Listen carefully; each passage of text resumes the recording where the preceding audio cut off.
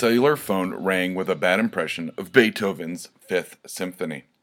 His hand crawled from under the bed covers to it like a wounded spider. "Hello?" he weakly croaked. "This is your 7 a.m. wake-up call. Thank you for using WakeTech automated phone services." He fell out of bed like an avalanche, and the motion sensors in his room stated matter-of-factly that he had fallen and asked if he required medical assistance. He set the digital readout on the shower to 80 degrees. After washing himself, he dried himself off and got dressed. The mechanical racks of ties, jackets, and pants went jerkily by like bored dancers in a strobe light. He went downstairs to make himself breakfast. He microwaved some instant oatmeal while he looked over the daily news on his PDA. He grabbed his keys off the counter and headed into the garage. The dull thud of his car door reduced the sounds of the engine and the rest of the outside world to a droning hum somewhere far away. He checked his mirrors and backed out the driveway. As one hand pressed the garage door remote to close it, the other hand nimbly leapt to the OnStar onboard navigational computer on the dash console. It mapped out his ride to work, factoring in construction detours and any accidents on the way. As a tinny voice told him where and when to turn, he put on a little background music. Thomas Dolby's "She Blinded Me with Science" came on the radio. When he arrived at his office, he briskly made his way to the main doors. He lifted his wrist up to the scanner. The scanner hummed in monotone as it read the ID chip under his skin. The chip allowed him to enter the building and automatically clocked him in. He sat down in his cubicle and logged into his laptop.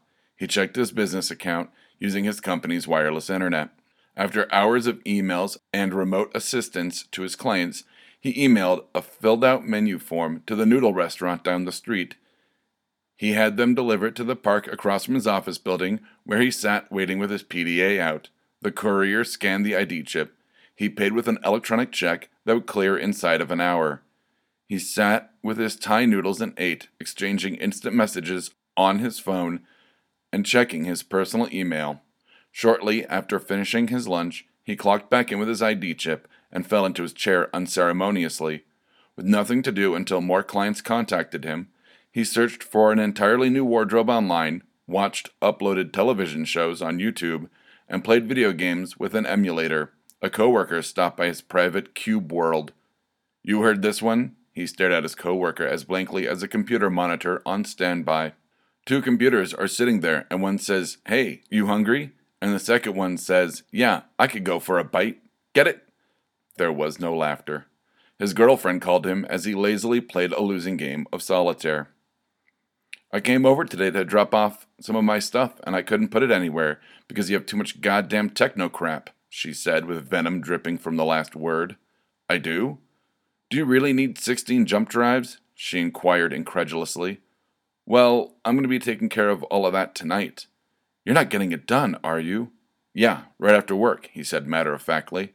"You do and we're over." Her voice sounded like razor wire and attack dogs. "Not when you find out where the vibrating battery extension is." There was a brief pause. "Godspeed," she whispered as she hung up. He clocked out at dusk, the main door slamming with a concussive crack from the locking magnetic frame. As he gingerly fingered the one-button remote that unlocked the car and fired up the engine, he was filled with excitement. He arrived at Second Life Laboratories. The main door required a retinal and palm print scan to enter. With childlike abandon, he looked into the bright light of the eye scanner and pressed his hand against the lime green hand plate below it. The doors slid apart and made a sound seemingly reserved for doors of spacecrafts in science fiction movies. He calmly walked up to the reception desk, where a board secretary filed her nails while listening to her MP3 player. Her LCD name display rapidly flashed Denise. Denise looked up, through a haze of apathy and pirated hip-hop, and cast a look at him that would make bored seem to be life of the party. "Down the hall, third on the right," she said, looking back to her MP3 player and playing the machine like a Stradivarius that it wasn't. As he marched diligently where she directed, he was lost in the thought of just how long it had been since he had heard a human voice actually come out of a human. He found an empty room with a turned-down medical table. It was the sterile pale green of hospital walls or pond scum. At the head of the table was something cruel, shiny, and rounded, like a robot from Lost in Space. As he warily tiptoed into the room like something was going to jump out and assault him, the thin, metallic voice of the doctor chirped from an unseen intercom like a spring bird in the morning. "Hello, how are we today?" His neck tightened with a shocked spasm as his head turned haphazardly, looking for a person to go with the disembodied voice. "Fine," he answered. His voice hung in the room like a ghost or a guest that refused to leave. "I'm in the room next door. The HUD lets me control everything you requested from my coordination center." HUD? Heads up display. These screens show me everything from real-time video to your brain's theta waves and an EKG for your heart. By the way, please calm down. Everything's going to be okay. Just lie back on the table. You might feel a slight pinch before the download. He stretched out along the platform like a tired drunk and closed his eyes. He couldn't tell if it was a combination of air conditioning and his sweat, or his nerves blazing with endorphins like a midsummer wildfire that made him shiver. What was described to him as a slight pinch felt more like the human equivalent of a paper jam. The procedure happened so fast he hardly had the time to whimper. He opened his eyes and was met with an alien perception that could only come from two 800-megapixel cameras, turning on and adjusting to fluorescent light. He was in a different room now, in a different body. He heard the low humming of his joints as he unconfidently started moving like a newborn colt. He looked down as his new eyes corrected their aperture. His new tungsten steel alloy and titanium body was better than he could have imagined. It ran on a guaranteed 150-year lifespan fusion engine. No more cable modems, RAM upgrades, or looking things up on Google. His new body had a wireless T5 modem, 50 terabytes of hard drive space, and his genitals were Bluetooth enabled. His dermal sensors booted up and flooded his processors with intangible data about what his body should be feeling. His surprised voice squawked from out of a speaker set deep in his metal throat. An invisible web of germ-sized nanomites orbited him, feeding the tactile sensory nodes scattered across his gleaming skin. Every time he required it, he would download the new EMUP, or Emotional Upgrade Patch. They were working on Happy 2.1. It would be on iTunes in 3 months for $9.99. He clinked and clanked out of the front of the lab like it was Oz and he was the new Tin Man. Children on the street ran up to touch him as if he were a new bicycle on Christmas. The thinly stretched antenna webbing inside of him lit up as the girlfriend called. Did you? Baby, he said, sounding like he was inside a soup can, which he basically was, I'll bet a very high-tech soup can. The future's so bright you'll have to wear shades. I'll just adjust the contrast and brightness. That was Charlie Don't Surf the Web. I'm Doug, and this is Mr. Write. This episode is called Fill in the Blanks, and it's about writing filler. Filler, well, it sounds bad, is actually very essential to writing any short or long piece. Not so much poetry, but so I actually do have notes for this episode because I want to go through each quote-unquote format in terms of short and long form writing and discuss how you can build filler, which is just filling in the blanks, as the name of this episode suggests. With a novel, anything like a novel or a novella, you can start with an outline, and you know from A to Z what's going to happen, and you're literally just filling in the blanks with anything else. You need action and fleshing out the inciting incident, character backstories, things like that. For something like a short piece, you can use bullet points. A much more truncated version of an outline, you might have only 2 or 3 things.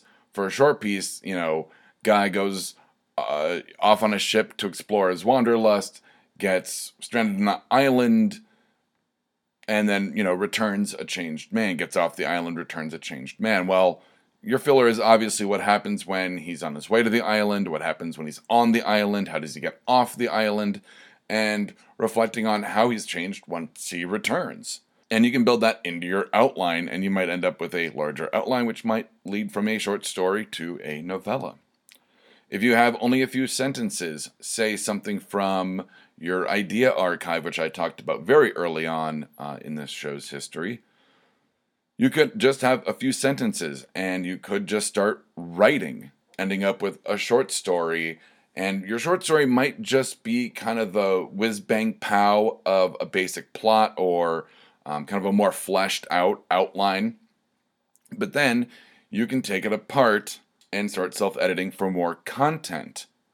And that's just basically, I prefer to do it printing the piece and then going through with a pen or a pencil and just kind of circling things or making notes and saying, this doesn't get explained enough, or we can lose this and put this instead. Why does this person do this? This could be more descriptive. And I just start putting in ideas to fill out the piece itself. In terms of editing an outline for filler, once again, if you have an outline, let's go with the guy on the island example. You're going to fill in your notes of what happens at sea, what happens on the island, so forth, so on. Does he make a friend? Is it a monkey? Is it a coconut? Is it Wilson the volleyball? Does he get the rollerblades back to the lady? Whatever. Just realized the guy on the island is now me just describing that Tom Hanks movie. There are many ways to create filler, and once you have your printed piece, or in my opinion, like in how I do it with a printed piece, I just go through and make my notes, and then I go back into usually Microsoft Word and fill in everything. In terms of maybe a movie script or a comic book script, you might want to look at continuity. If you have a character go from point A to point B in terms of location, is there anything that needs to happen between point A and point B to work towards your inciting incident or character growth or any kind of conflict? If not, jump forward to he was suddenly in the garage from inside the house. But if, say, a spider drops down while he's walking into the garage and the spider talks to him and, reveals a part of a dream sequence that he had earlier, that may inform what the bad guy is going to do once he gets the bad guy later on in the story, then have that happen. I'm thinking of a lot of weird examples on this episode. So, like I said, look at continuity in terms of a movie script or a comic book script. Is there anything that could happen? Does it need to happen? And if it doesn't, great. And if it does, fine.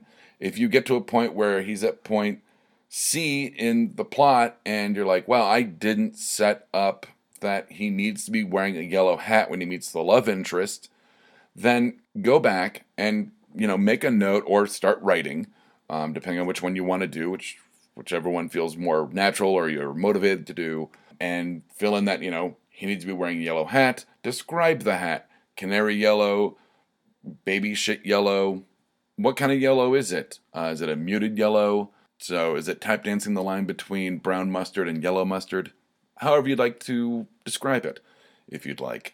Describe the hat's backstory if it has one. Did he get it from his grandfather who fought Nazis in World War II and thought the hat was magic, and that's the hat that's giving him the dreams and allowing him to speak to spiders? Something like that might need to be set up, obviously. So in that, just brainstorming some silly ideas for examples, I've already shown me filling in the blanks. So now it's your turn to do it to your own pieces. And remember, you keep writing, they'll keep reading, filler and all. Right on.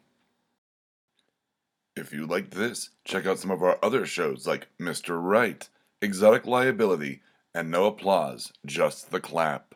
You can find us at www.bacnpodcast.com and by searching for BACN on iTunes and Stitcher.